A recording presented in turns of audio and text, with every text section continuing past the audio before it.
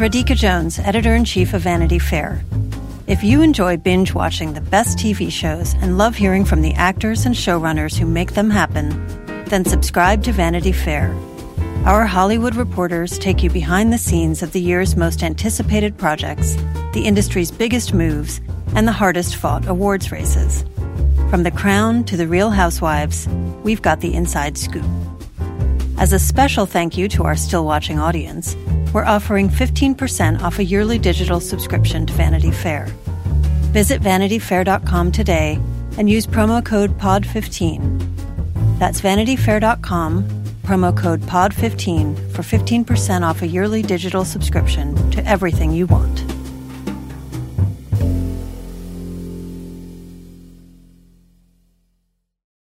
This episode is brought to you by Progressive Insurance. What if comparing car insurance rates was as easy as putting on your favorite podcast? With Progressive, it is. Just visit the Progressive website to quote with all the coverages you want. You'll see Progressive's direct rate, then their tool will provide options from other companies so you can compare. All you need to do is choose the rate and coverage you like. Quote today at Progressive.com to join the over 28 million drivers who trust Progressive. Progressive Casualty Insurance Company and Affiliates. Comparison rates not available in all states or situations. Prices vary based on how you buy. AI is making waves in every field it touches. President Biden is now on TikTok, and the election draws closer each day. With so much going on in the world, it is hard to keep up with it all, let me tell you. Hi, I'm Kai Rizdal, the co-host of Make Me Smart. It's a podcast from Marketplace. And every weekday, Kimberly Adams and I break down the latest in business and the economy with short daily episodes to make it easy for you to stay in the know. Listen to Make Me Smart wherever you get your podcasts.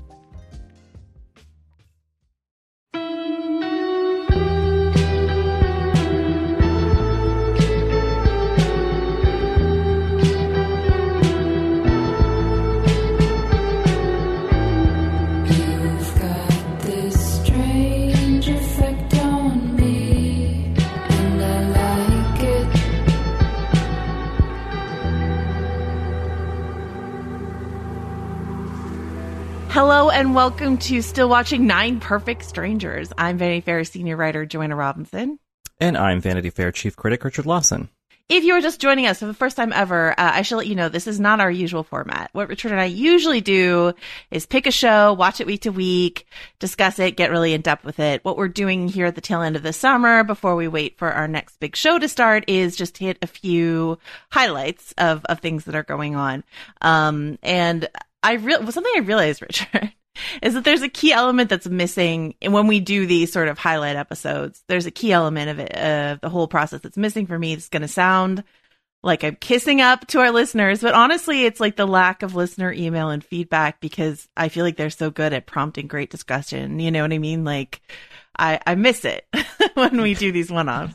Yeah, no, I agree. They're also really good at theorizing and noticing little things that I don't pick up on and all that. So I miss the kind of sense that we're having at least some kind of virtual conversation. Yeah, larger conversation. And I just, like, it helped me realize how much those emails make me a better watcher as well. So, we miss you guys. We will be back next week with the beginning of our next sort of, big show, which is American Crime Story: impeachment. We will have a preview episode for you next week. Katie Rich will be joining us. The great Katie Rich. We'll also have interviews galore for that one. So, get back on the old emails, dust off your memory of what it was like at the end of the 90s for you. Or if you weren't born yet, tell us that as well.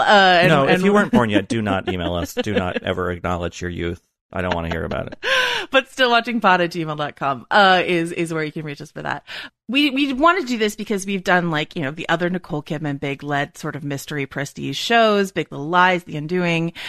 This is another, of course, Liane Moriarty book. She wrote Big Little Lies. And so we wanted to sort of dig into a little bit. There's a lot of people in this cast also that are huge personal favorites of Richard and myself. And so we wanted to just sort of check in. This is going to, quote unquote, spoil up through episode 4, which I think is a good place to check in because it sort of reveals a premise that we couldn't really have talked about in the first 3 episodes.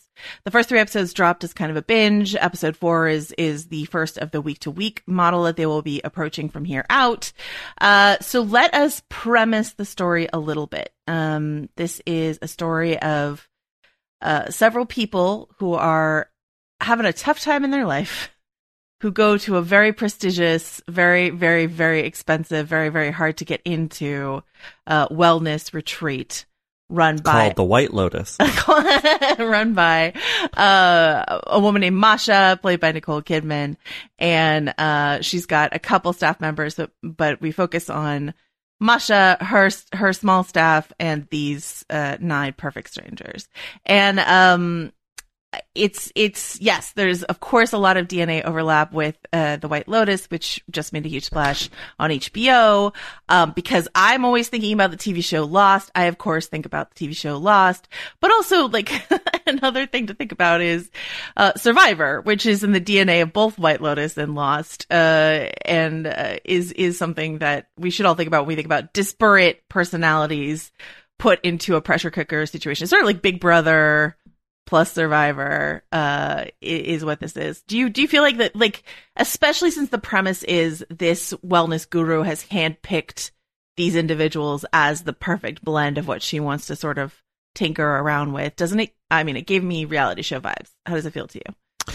Yeah, reality show vibes for sure. Definitely, I see the Lost in there. It's a kind of contemporary tweak almost on like on a desert island narrative, or like a Westing game or Agatha Christie kind of thing. Like it's not that everyone has connections to one another that they don't know about, but like there is a grander purpose for why they're there that they kind of aren't aware of in the beginning. And I suppose that could be similar to like surprises on Survivor, like turns out, you're actually in different tribes than you thought, whatever, like twists, I guess. Yeah.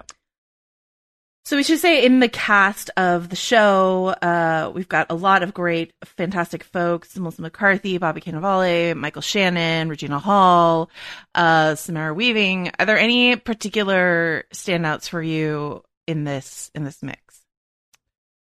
Well, I think everyone's pretty good. It's fun to see Luke Evans kind of out of the, I don't know, action movie, historic or like epic kind of stuff that he's done in film a lot. So I like seeing him in that. Melvin Gregg, who plays Ben on the show, he was really good on season 2 of American Vandal. I don't know if you've ever watched that Netflix show that was a fake documentary. That was kind of brilliant. The second season less so than the first, but Melvin Gregg on the second season was really great. So it's cool to see him, and it's also really fun to see Manny Jacinto out of the good place and into this very bad place. Looking just very zen and no worse for the wear. Yeah. So for me, and I talked, I should say we have an interview this week with director Jonathan Levine, who directed all the episodes. Something that he said to me in his interview was that he was like, I can say this now that people have watched episode 4, that this is a psychedelic soap opera. I kind of liked thinking of it in that way. So the thing that is confirmed in episode 4 that you might have grokked by what happens in episode 3 is that Masha is microdosing her guests with psilocybin mushrooms. And so some of their cathartic emotional journeys are aided by illicit substances. And this is her attempt to sort of have a breakthrough in wellness that might gain her notoriety. Does she also care about their well-being? That's a question that you might want to hold on to for the rest of the series. But I don't think you can deny that these people are at least making some movement on some emotional issues that they had kept buried. Yeah, and I think that, it is a soap opera in some ways, but I think whatever character archetypes anyone fills, they don't fill it completely, because they even Masha, who seems to be this kind of nefarious person with a shadowy past, is humanized. I think it's similar to the White Lotus in that way, where it's like there is actual genuine pathos here. It's not that like some person is just irredeemably awful or broken or whatever. I appreciate that the show, in all of its kind of soapy trappings, still has that nuance.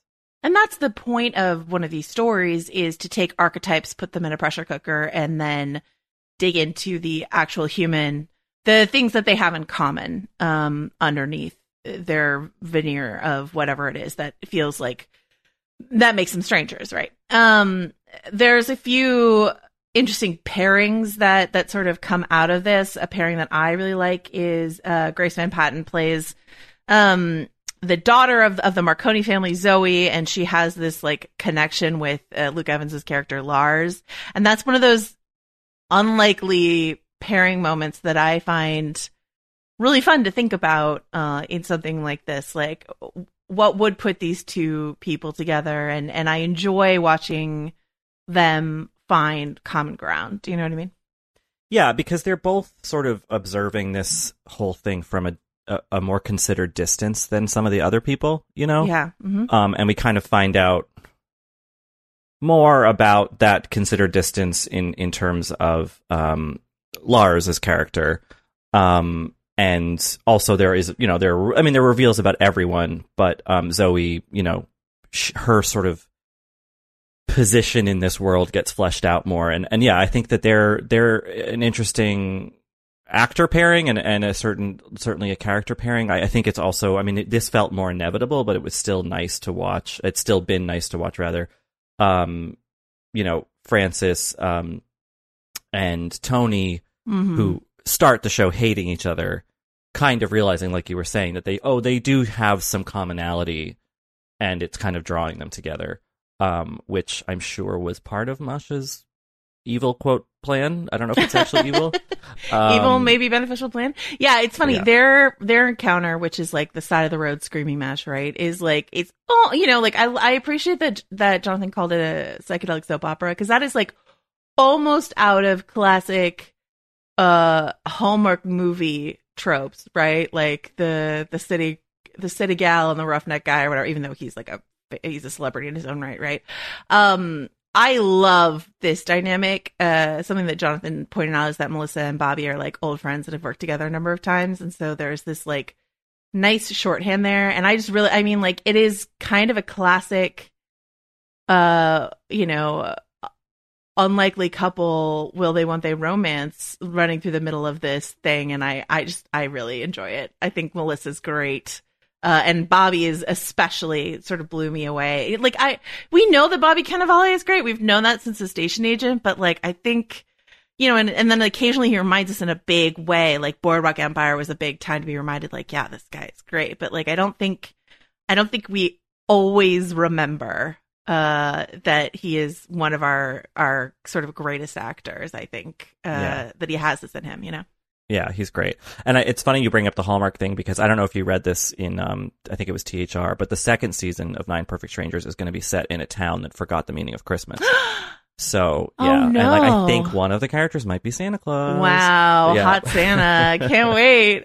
But I think the Hallmark thing is funny, because you're right that there is that kind of like, we don't like each other, but maybe we secretly do, you know, or we figure out we like each other over the course of things. Like, but because the show is Hulu and it's more grown up and it's, you know, it can kind of tweak that familiar formula in darker ways than we're used to seeing. And I think that, like, I kept expecting there to be like a murder or something, but the big reveal being like, oh no, you've all been sort of slightly tripping this for a lot of this time, felt a little bit anticlimactic at first, but it actually, though, it spins the show in a direction that, like, I think in a good way pushes it away from the recent glut of like murder mystery stuff we've had on TV.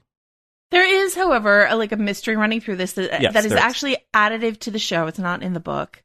And I talked to Jonathan about this a little bit. Actually, like, I feel like I keep referencing this interview. Usually we leave this till the end, but so I don't keep spoiling my interview. Let's just go now to our interview with Jonathan Levine, and then you and I can talk about it after. Sounds good. And if you are watching this video, either I'm dead or I'm in a very, very, very bad situation. She said, oh my God, I can hear gunshots. I can hear men outside. Where are they? What have they done to them? Are they dead? Are they not dead? There is one suspect, her father, the Sheikh. It's Madeline Barron from In the Dark. we've teamed up with our new colleague Heidi Blake at The New Yorker to try to answer a question about one of the richest men in the world, the ruler of Dubai. Why do the women in Sheikh Mohammed's family keep trying to run away? There's 5 policemen outside and 2 policewomen inside the house. So basically I'm a hostage. And he reminded me that Sheikh Mohammed can get me anywhere. Because you're a rich and powerful person, you can effectively break any law you want in our country and get away with it. The Runaway Princesses is available now. Follow In the Dark wherever you get your podcasts. Apple Card is the perfect cash-back rewards credit card. You can earn up to 3% daily cash on every purchase every day. That's 3% on your favorite products at Apple, 2% on all other Apple Card with Apple Pay purchases, and 1% on anything you buy with your titanium Apple Card or virtual card number.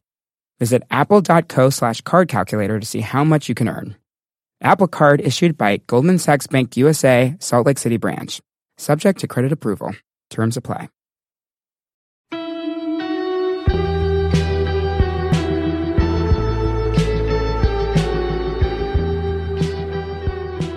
So I wanted to start by asking you, there are so many phenomenal performances in the show. It's hard for me to pick one, but the one throughout that sort of just kept knocking me back was Bobby Cannavale, and he is so good in this episode when he sort of like breaks down and confesses this great guilt that he carries from his past. And I was just wondering, like, when you cast Bobby for this role, you know, did you expect him to go this hard? Yeah, it's really interesting. I did not know who you were going to pick because we have so many wonderful people. It's true. It's true. Yeah. When we cast Bobby, I mean, casting Bobby was you know, I'd loved him for a very long time, and Melissa, of course, knew him, and they'd worked together in. I mean, I think this is like their 3rd thing that they've worked together in. Right. I guess the short answer is, did I know he was going to do something this good? Like, no, I actually didn't. Like, I was very impressed with even just when he showed up and the way he was sort of carrying himself, the way he looked. I'd asked him to put on a little weight. He was reluctant, but then COVID hit, so I think it just happened anyway.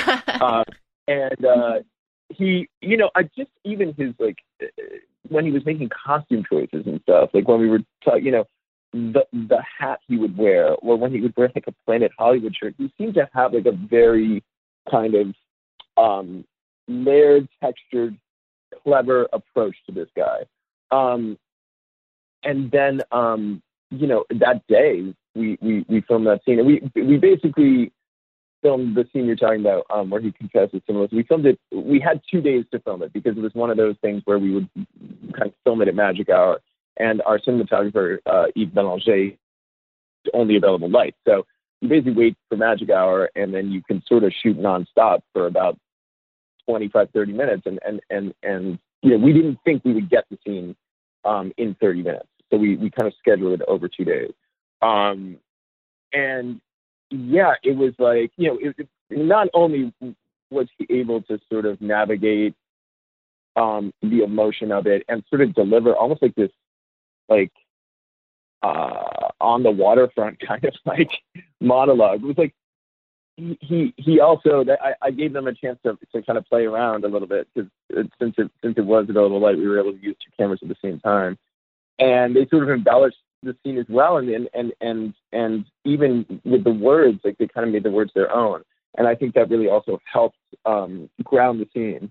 But no, I was pretty blown away by Bobby just across the board, and his ability to nail the emotion and also just be funny. He's kind of amazing. Yeah. And how did that existent relationship that he has with Melissa, when you direct 2 actors who have a friendship or an established working relationship, how does that impact like your job? Is it much easier? Does that ever get in the way? What is that like for you? I mean, in this particular instance, it was easier. I think, you know, it could probably be harder depending on the personalities involved. These guys were just so game, and had such an easy rapport, and also really, when analyzing a scene, could really get to the heart of what was working, what wasn't working, and you know, could help improve any scene just based on their insight. So yeah, no, in this particular instance, it was easy. I think I was a little trepidatious because you're kind of just walking into a pre-existing social unit. So I think if they kind of had turned on me, it could have gone bad. But luckily, we all collaborated really beautifully together. And I think the other cool thing was, like, even though this is the third thing they've done together, the tone of what we were doing with them was completely different. It was more grounded. It was more romantic. It was certainly more dramatic. And I think they were having a really good time doing that. So basically just, I was able to help navigate these two beautiful scene partners who kind of really knew what they were doing and knew what they wanted out of the scenes. And luckily, it was exactly kind of spot on for the tone we were going for. You mentioned shooting with only available light, and it's somewhat self-explanatory, but just in case folks listening at home don't know what that means, can you sort of explain what it means and why you decided to go with that approach? Yeah, I mean, we didn't shoot with available light all the time. I should clarify. We shot at every exterior was available light, and I think that basically that just means that you're not putting any big movie lights up. Mm-hmm. And it's nice for a couple of reasons. One, it just gives you a flexibility as a filmmaker. And two, I think it really, we were in this beautiful, beautiful place, and just having the opportunity to sort of really capture, or just crudely, like organically, what the light was doing, I think was really nice to also kind of amplify the themes of the show, which is like you have these kind of, people who are living in a modern world, and they have been kind of transported to this very kind of natural setting. And I think for me, seeing the context of these characters in this natural setting and being able to use the natural setting in an organic way was really important as well. But plus, like, I think, a lot of cinematographers, and this is perhaps a relic of shooting on film, but a lot of cinematographers do add light to things, and it doesn't make it look better. It's one of those weird kind of contradictions. Is that the more light you add, usually the more it looks like a studio comedy or something like that. It starts to get flat, and like we really wanted to have a sophisticated kind of artful look to it. And so that, and you mentioned being able to use two cameras. So without the light, the rigging in the way, you're able to shoot both sides of a conversation at once. Is that what you're saying? Or just coverage from different angles? Yeah, no, without, big lights, you can sometimes shoot both characters at the same time, which is especially helpful when you have someone like Bobby and Melissa, who are such great improvisers. You don't have to remember what joke someone made up on one side of the camera, right, so that when you turn around, you know what I mean? And yeah, that's actually when having done movies with Seth Rogen and stuff like that, it and these brilliant improvisers, that is something that you really have to be mindful of. Is when you turn around, you're like, okay, what joke was funny on that side? And you have a list of 10 of them, but you never really capture the magic of someone actually in real time hearing the line and then perhaps improvising a line back. That's very important to have two cameras when you're working with people who like to improvise, especially people who are as good at it as Melissa. So you mentioned this staggeringly beautiful location where you're filming, and how impactful that is to the story. My understanding, correct me if I'm wrong, but my understanding is that this was like a COVID dictated shift to shoot where you ended up shooting. And from a production standpoint, when you decided to shift locations, do you have to rescout? Like what is your process in terms of folding in a new setting to a story that you had already planned maybe elsewhere? Yeah, I mean, it's so I will tell you the true story, and it is something that could only have happened in this exact moment of the universe, because basically we were meant to shoot in LA, and we were, let's say, about 5 weeks out, and then it was like that day where the NBA shut down and Tom Hanks got COVID, that sort of day. People were like, okay, I guess this is going to be a real serious thing, and then we just, we pulled the plug. We were about to build sets, and we were going to kind of it was hard finding this place in Los Angeles. It was really, really challenging. And so we were going to build a lot, and we found like a couple really nice like mansions, but it wasn't going to have this sort of idiosyncratic, unique beauty that we really craved. The sets were going to be beautiful, but it just was going to be sort of a hodgepodge of a lot of different locations. And then we sort of shut down for a little bit, and we were really hoping, to get back up in LA because we had already hired a lot of crew and there were a lot of jobs at stake. But it became clear if we wanted to go on our timeline, that we were going to have to go somewhere else. And so we were probably I would say the first or second production back up, because we decided, we had producers who are Australian, famously Australian, Nicole Kidman and also my friend Bruna, who are both Australian, and Australia was looking like they were doing better with COVID than America. So, however, as the filmmaker, I was not able to fly to Australia and scout. There just wasn't the time for that, and nor was there sort of, it just logically did not make sense in that moment of time. So I basically we kind of sent someone on the ground to like wellness places and a few different kind of locations where there were a few different hotels where we could take over the whole hotel. And so I picked a location, and we found this beautiful place where we did ultimately end up shooting in Byron Bay. But I picked it from like FaceTimes and pictures, which is like, when you're shooting somewhere for 100 days or whatever, 90 days, it's like a pretty big risk. Yeah. So I was basically terrified, but I was like, this show's not going to happen unless we kind of pull the trigger on this right now. So when I showed up there, I was pretty nervous. I was like, if I have messed this up, this is going to be disastrous. But luckily, when I saw it, it was even more beautiful than the pictures. And yeah, it wasn't a show kind of born out of COVID, but it was a show that we knew we could execute during COVID because it was a small cast. There were not a lot of extras, and we could sort of create a little bubble. But we got very lucky being in Byron Bay as well, because I don't think had more than like 2 COVID cases this whole time.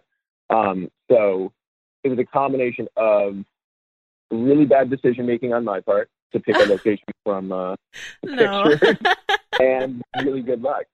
I would not recommend it. Like, if you're an aspiring director listening to this conversation, I would not recommend picking a location only from pictures. I would say it's very good to go to the location. I mean, usually you would go to the location and like, I would sit there for hours and hours and pore over, this kind of, and make a rigorous decision. But this was like, it was like different times, I think now it's probably, now productions going up there's a little bit, people are a little bit more used to the framework of COVID and the limitations and are, but it was uncharted waters for us. Yeah.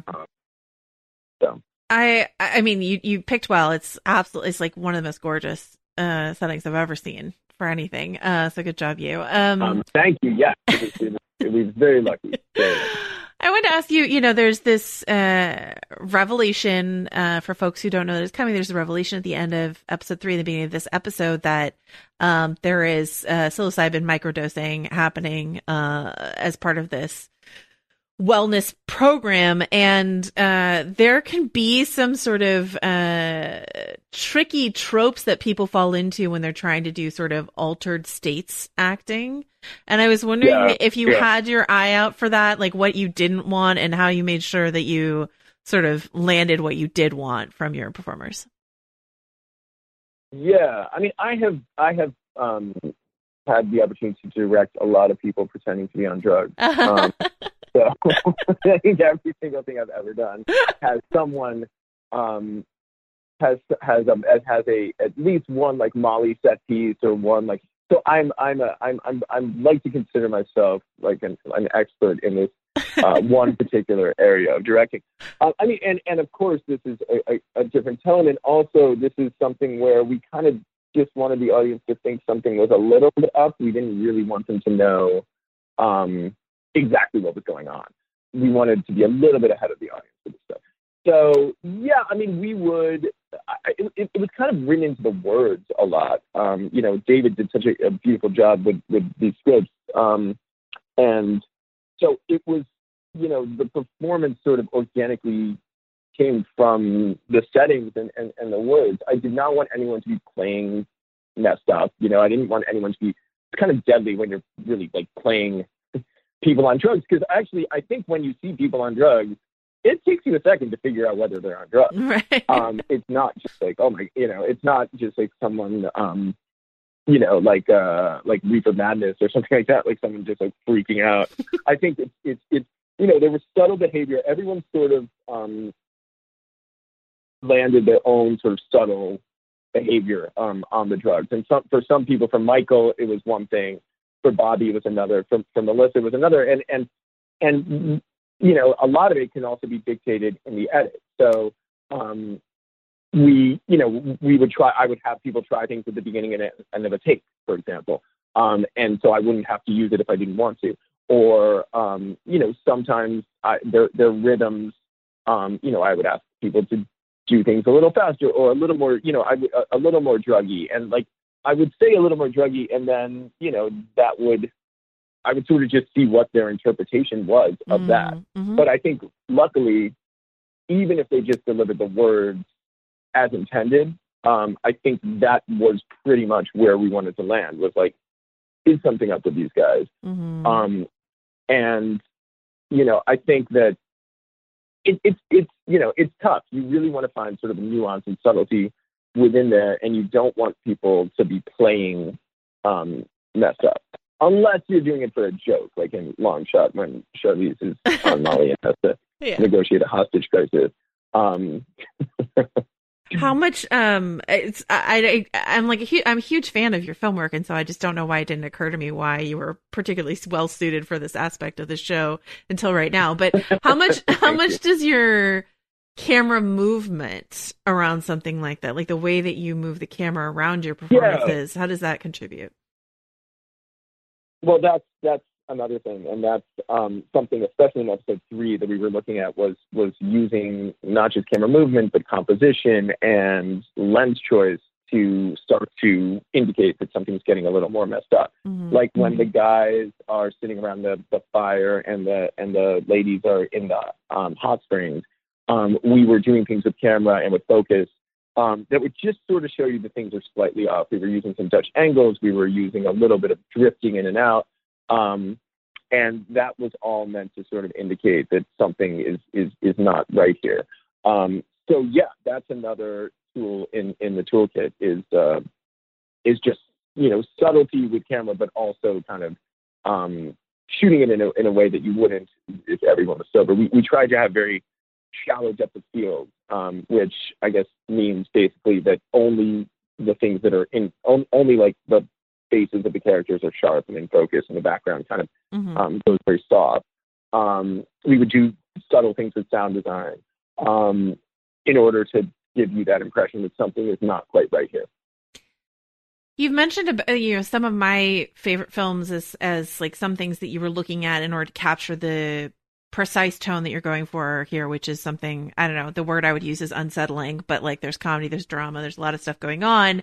You mentioned Parasite, Melancholia, The Lobster, Get Out, Picnic at Hanging Rock, all this stuff. And so I guess I'm just curious, when you're looking at these other films or whatever you're looking at, how exactly do you transplant that inspiration? Is it just something that seeps into what you're doing, or are you actively trying to insert certain shots, or what does that look like for you? It is more like a subconscious thing. And I think, it especially when I'm doing something that's hard to place, like genre-wise.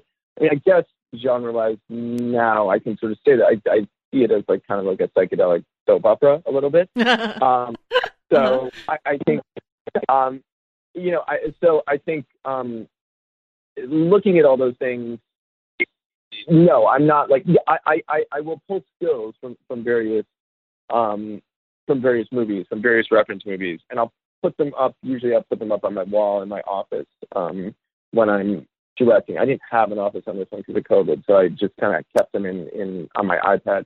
And no, it's not really like that overt I want to steal this shot from here or this shot from here. I think I would talk to my cinematographer, I would talk to my production designer, and I would say, like, this is what I like about this element of this. Or I would say, in this could be like this scene in, Repulsion, for example, or Midsommar, which we did kind of borrow a little bit from their color palette and some of their compositions. It's more just a feeling, it's more you just wanted to kind of infuse the soul of the piece with a little bit of its DNA. It's not like I want to rip this thing off from here and this specific thing off from here. It's a little more mushy than that. It kind of I just wanted to get into the subconscious of all the collaborators who are creating the visual, feel of the piece. And it certainly really only applies to the visuals. I think with performance, I was really just trying to be in the moment with these actors and get them to imbue these characters with humanity, and that was just incredibly easy. For when you have a cast like that, a cast of people who are just so warm and likable and so technically skilled, it's really not that hard to capture the humanity of the people you're looking at. And also, I really wanted people to empathize with the characters in spite of their kind of sometimes obnoxious and bad behavior. And that's so much of that is just casting, amazing people who are also happen to be really lovely people, which I did not know when I cast Lawson. That was rather lucky. You lucked out. Yeah, I know. You've said a million wonderful gushing things about Nicole Kidman as a producer on this project. This is, if I'm not missing one, her second Liane Moriarty TV adaptation that she's worked on. So when you're working with her as a producer on this, like, do you go to her at all as like a Liane expert? Is she like, well, when you're adapting this author's work, this is the sort of thing you want to go for? What kind of conversations did you have around that? I don't think it was so much about that, because that was sort of all kind of ironed out in prep. Once the scripts are written, once David writes the script, it's and I'd read the book, of course. Mm-hmm. But once David writes the scripts, those become for me the text. Right. Because he's taken liberties, made changes, done, so that, and so I'm going off of that. So no, I mean, I think that there were, there are things I was conscious of in adapting David's work, as a student of his work and as a collaborator of his. But no, I think it wasn't, we didn't talk about it in the sort of macro like that. We really talked about the characters and what they meant and what their journeys were, and more just stuff that used the actual text as a reference rather than thinking kind of globally about Leon's work. And I think that was wise, because it's like, you can't really, this is nothing like Big Little Lies, you know what I mean? So it's like, true. I don't think there's anything like instructive. I don't think there's anything instructive from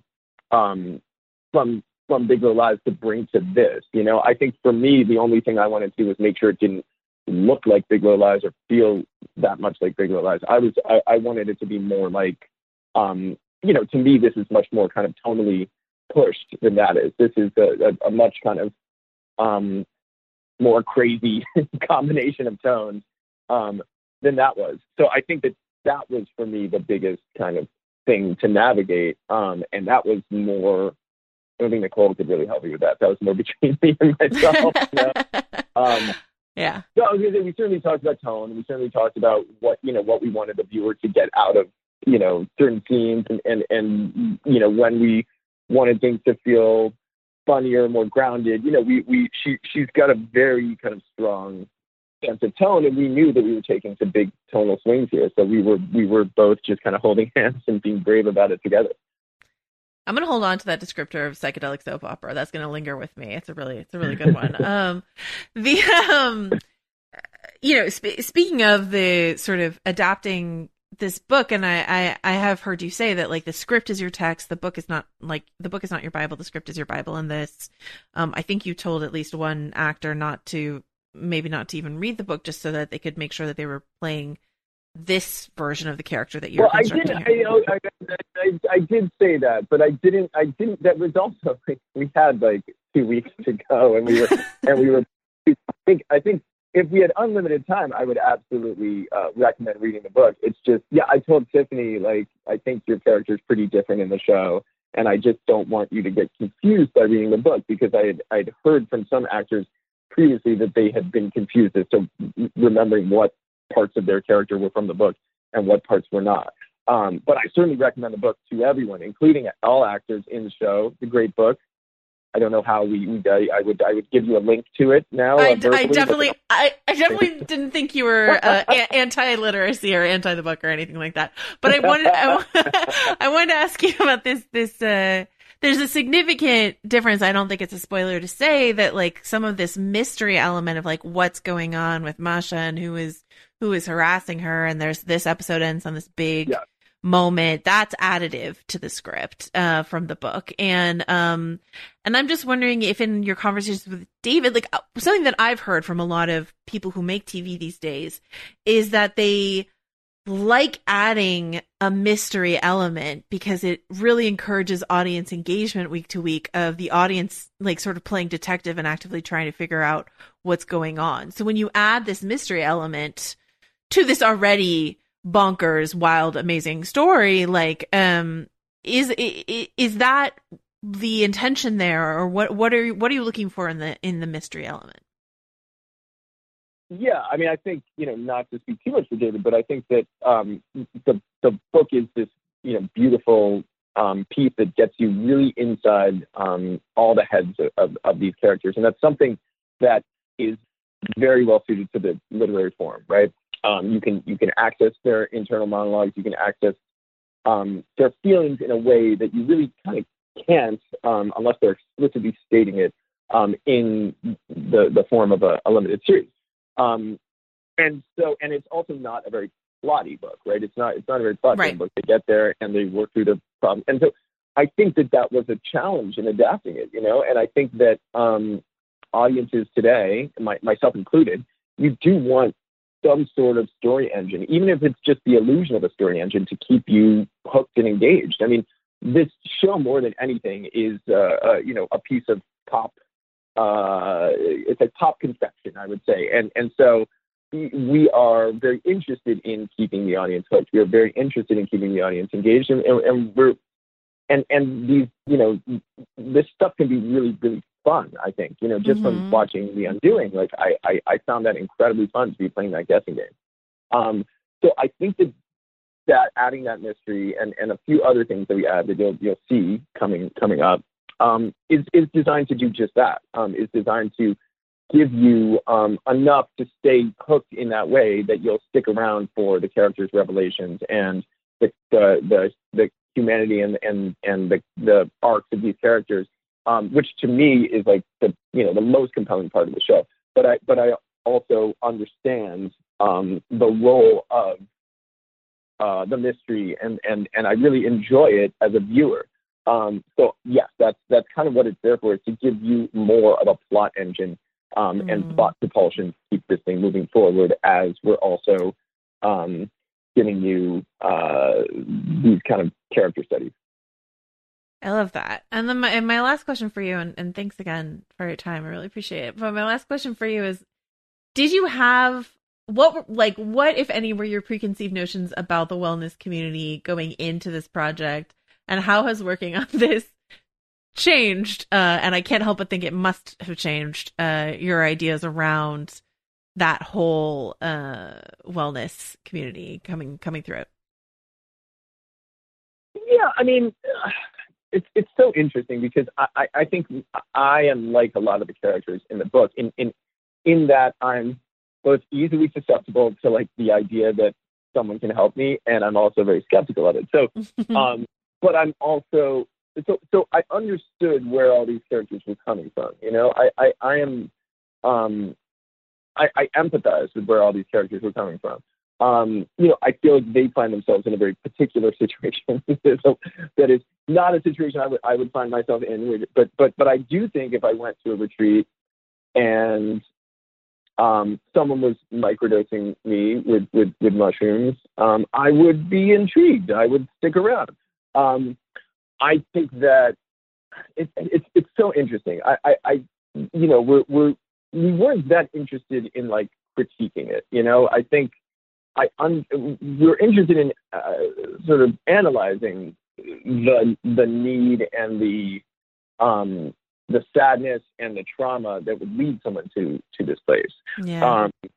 And then beyond that, I think I really just feel a lot of empathy. And yes, I think there's probably a lot of places to take advantage of people. And yes, I think there's something inherently preposterous about thinking or hoping you can change yourself in 10 days. Unfortunately, that's not really how it works.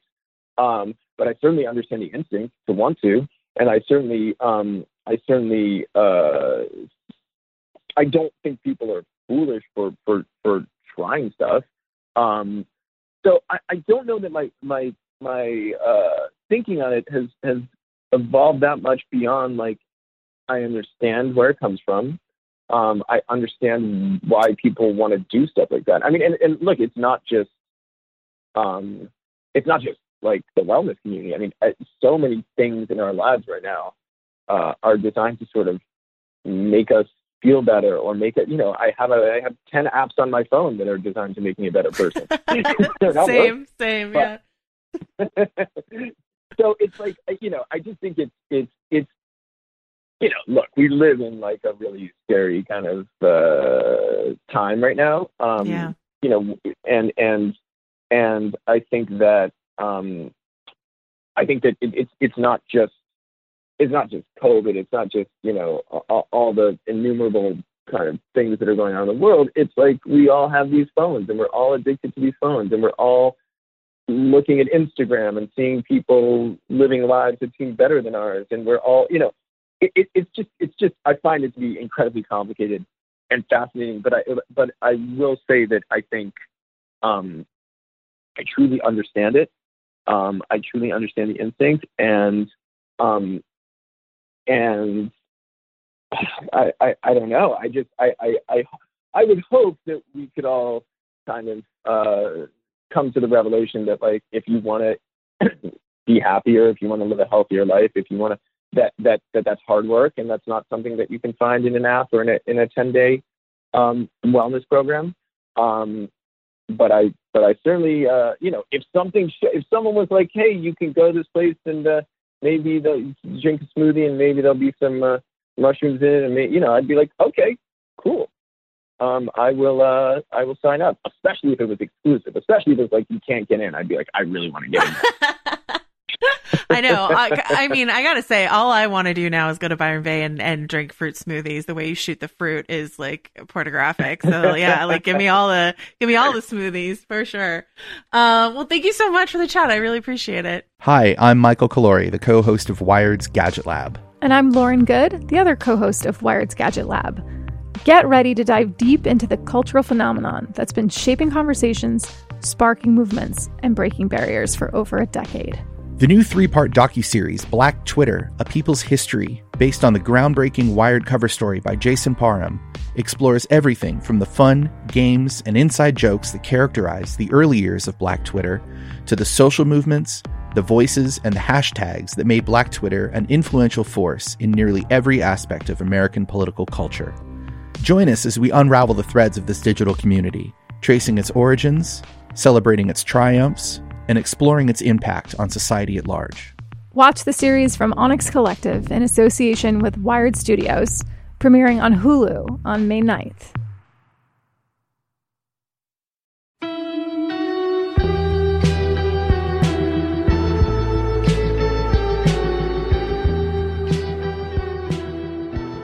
Okay, so something that he said, like, this is actually a question I didn't expect him to answer as honestly as he did, but I was like, is the mystery put in there for that sort of, similar to a reason that Mike White puts a dead body in the Beauty of the White Lotus, like this thing that it's hard nowadays to get prestige television made without a big mystery to hook the audience. So is it there to like keep them hooked? And he was just sort of like, yeah, not in like a really opportunistic way, but just sort of like, of course you want your audience like engaged and curious about your show. So if you drop a little mystery in there, what's going on with Masha, who's threatening her, that's a way to get people sort of talking week to week about what might be going on. Do you like, does that feel at all manipulative to you, or does that feel just perfectly fine? It doesn't feel manipulative, but because I reviewed the show, something that I mentioned in that review that bothered me about the series was that, like, it does feel like after 4 episodes that we should be out of the kind of introductory phase of the series, like halfway through these 8 episodes. And I kind of still feel like it's been a lot of preamble, and to get the 4th episode kind of clarifying the circumstances in a way that we can then move forward, that arrival feels a little bit late. And I do kind of wonder, and I think you and I have talked about this, maybe on Little Gold Men or other podcasts, but about like the Netflix problem of like, well, we need to stretch it to 13 episodes for, I don't know, algorithmic reasons or something. And I feel like that can work well for storytelling, but sometimes it feels detrimental. And I kind of almost wondered, like, if they had been limited, if 9 Perfect Strangers had been limited to 6 episodes, let's say, so 6-hour story versus an 8-hour one, like maybe some of that storytelling in the earlier episodes would have been a bit more efficient. The other thing that's interesting about that, though, is this ties back into a conversation we had over on Little Gold Men about the Ted Lasso conversation that people are having about season 2. Something I found out this morning that I didn't know is that the first 3 episodes of Ted Lasso, when they wrote them, they thought they were going to be dropped at once in a binge because there is this hybrid binge week to week that people are experimenting with. That's what's going on with 9 Perfect Strangers. That's what happened with the Flight Attendant, like get people hooked with a little mini binge and then draw them out week to week. That's not what happened to Ted Lasso. Those episodes unspooled week to week.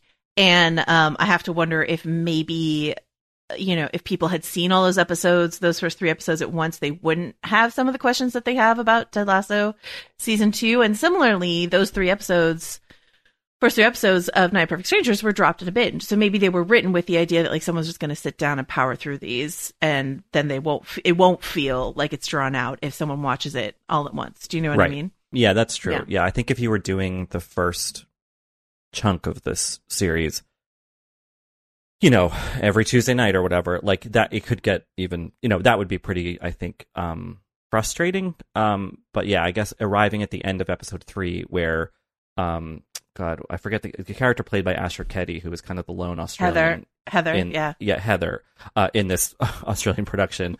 Well, at least shot in Australia. She, the episode ending with Heather being like, "Are you drugging us?" Which is a great moment. And it's like, it zooms in on her face and then kind of pulls back across the table as they all turn to look at Masha. If you're going to watch those 3 episodes in a binge, or like when it's all available on Hulu, which I guess a lot of people did, that is a satisfying ending. But I think I watched it more piecemeal because I had screeners. Yeah, and I mean, I think it's worth talking about this show.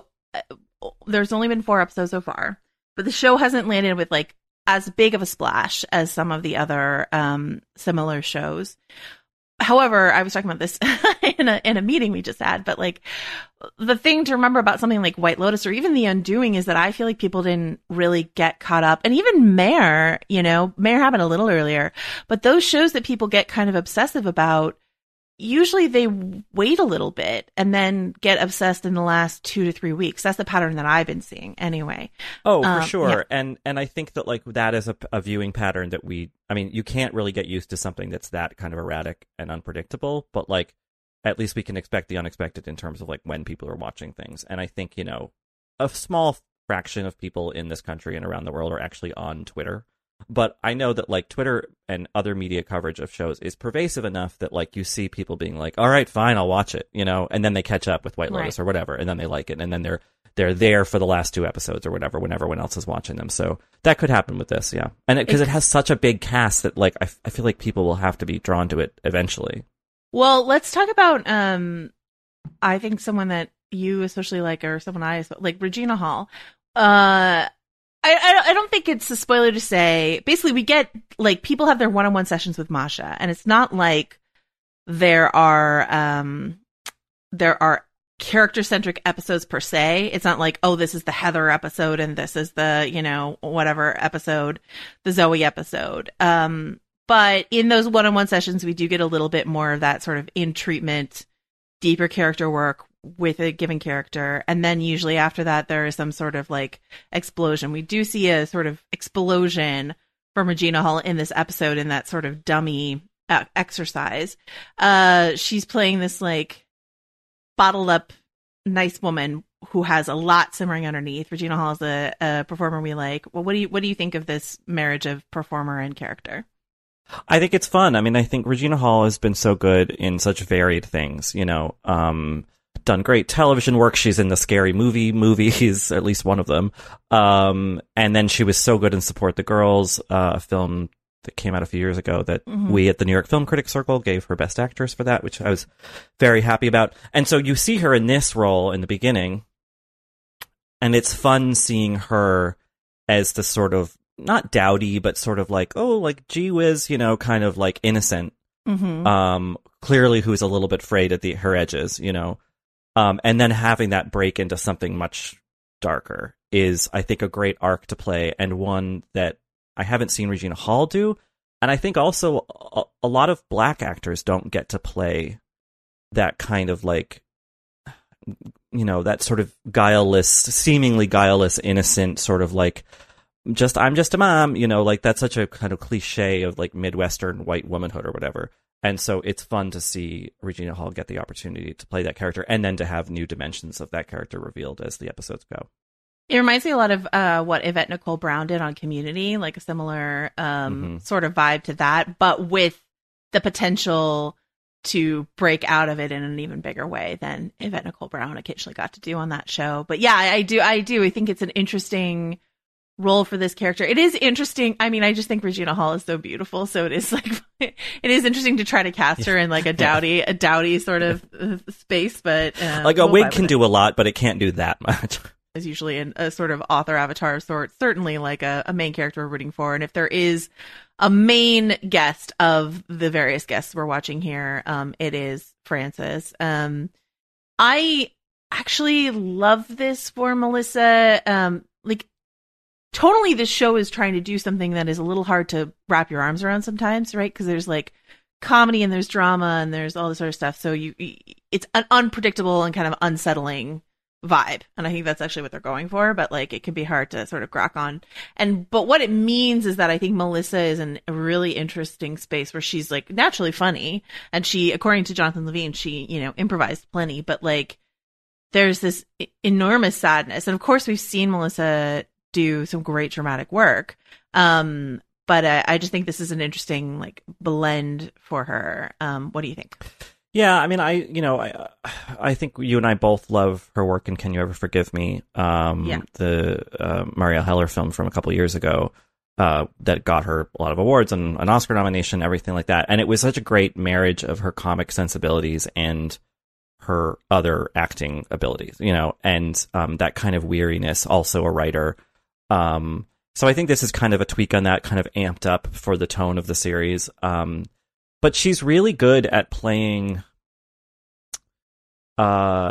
frustration, you know, and not frustration in like the kind of like, oh, I hate the world, everyone's an asshole, but kind of frustration with like under her own skin. You know, she just seems so restless, and that's a quality that she's really good at tapping into, partly because she's such a good physical actor, and has been in so many things where she's doing either slapstick or even the way she kind of like shuffles her gait in Can You Ever Forgive Me? She's just really good at communicating presence, even when she's not speaking. And yeah, I like when comedians like explore the sort of underside of their comedy, which it seems like McCarthy is doing in her better roles. You know, like the funny is still there, but there's that funny is coming from something. And I think she's tapping into that. The last actor I want to like sort of take a tour through here is Michael Shannon. And something that I thought was really interesting is that he kept saying that he didn't think he was the right actor for the part. Apparently, at one point, he asked Jonathan Levine, "Should this be David Hyde Pierce? Like, why is it me and not David Hyde Pierce?" Or whatever. It is funny casting in the same way that Regina Hall's casting is, you know. Yeah. Yeah, for him to play this sort of like, I don't want to say beta male, but you know, like whatever you want to describe it, you know, definitely wears their cell phone on a clip on their belt kind of guy, and him being Michael Shannon. But again, I just think that for when he wilds out, I think his wilding out is allows Shannon to like lean into all that weirdness that he's incredibly capable of, you know. Yeah, and that weirdness I think also oftentimes reads as menace, you know, and even in playing a character sort of seemingly as anodyne as this guy, you just sense that there's something about to break, or that there's something that, you know, there's a force that's being held at bay that's going to like come rushing out. And I think an interesting subversion that the show does in terms of this character is, I mean, I haven't watched past, I think, the 5th episode, so maybe something else is coming, but like it seems thus far that actually that menace that like you kind of innately detect in Michael Shannon, in this case, is actually grief, and a helplessness about how to help his wife and his daughter, his surviving daughter, you know. And I think that's a really, again, is similar to the way that McCarthy's innate, you know, McCarthy-ness is being used in interesting ways in this show. I think that's true of Shannon. So I think that kind of casting against type actually is smart casting, because you're using, you know, the whole part of the Michael Shannon buffalo. All parts of the buffalo, I guess, is the term. The Michael Shannon buffalo is my new band name. All right. So I mean, you know, if you're to keep watching the show, Richard, which, you know, is obviously what the people who made it would want you to do, what would you want to see happen in the final episodes that would get you sort of even more excited about the show as it exists? That is a good question. I think that I thus far am struggling for the why of it. Not the why are they there and why is Masha doing what she's doing, but why is this show happening? Like what is trying to be, what are the grander conclusions? And maybe that's just because, you know, we just finished White Lotus, and I think that show had so much to say about this country and the world as it is, and, you know, while also telling a kind of, in a really engaging series of stories. And I think the stories are here in this case. You know, we have a lot of flashback, not to like actual like images of the past, but people talking about their past. So we're getting that sort of compelling, deeper narrative behind each character. But like, I think I'm just curious what the show is trying to say, if it's trying to say anything. You know what I mean? Because like we've seen jokes about like wellness culture and all that before, so that the show isn't really pioneering any new territory in that regard. So I'm curious to see what's going to set it apart from everything else thematically. I am also interested to hear. I have read the book, so I'm curious about this mystery element, and if as it resolves, it will feel sort of organically connected to what the original story is trying to do there. And I think I'll say this. I'm always excited to see Nicole Kidman do a big performance. And she's doing like a big performance. There's a fun wig and a fun accent all together in the shaker here, in the smoothie of this performance.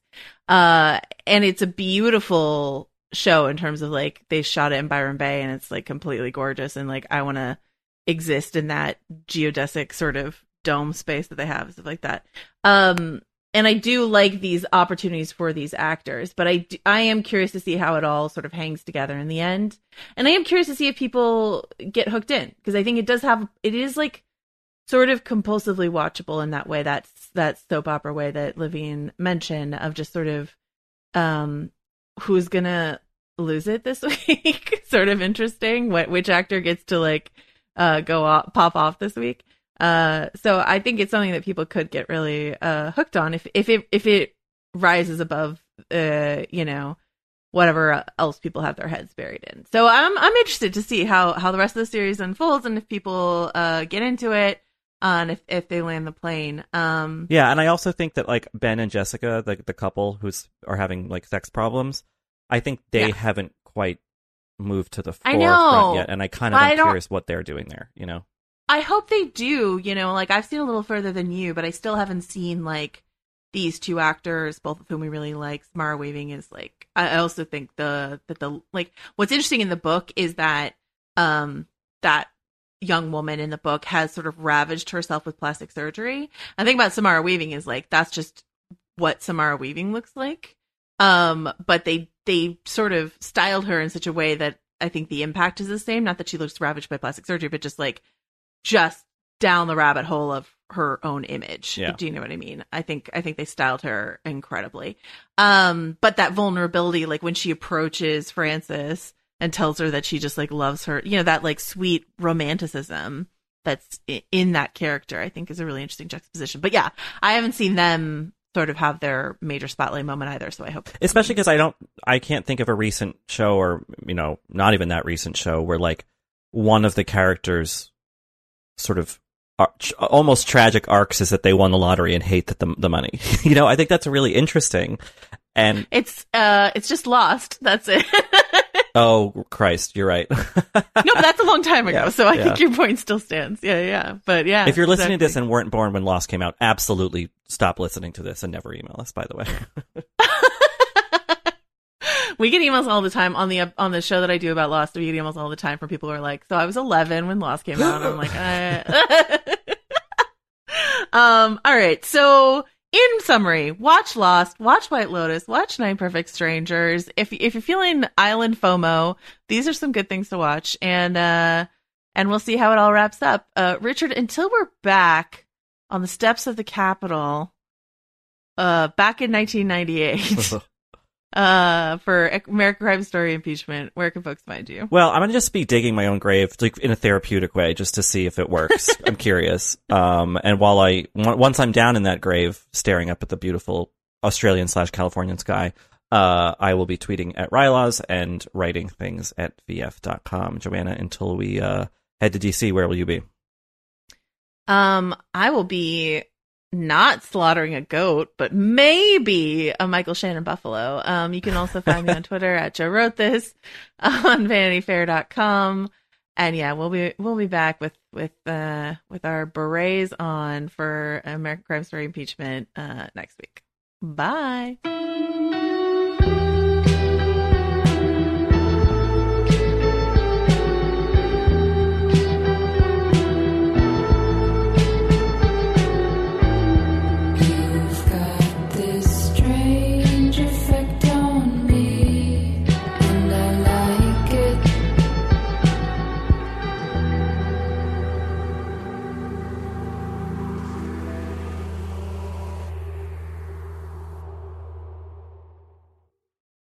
I'm Rachel Martin. You probably know how interview podcasts with famous people usually go. There's a host, a guest, and a light Q&A. But on Wildcard, we have ripped up the typical script. It's a new podcast from NPR where I invite actors, artists, and comedians to play a game using a special deck of cards to talk about some of life's biggest questions. Listen to Wildcard wherever you get your podcasts, only from NPR.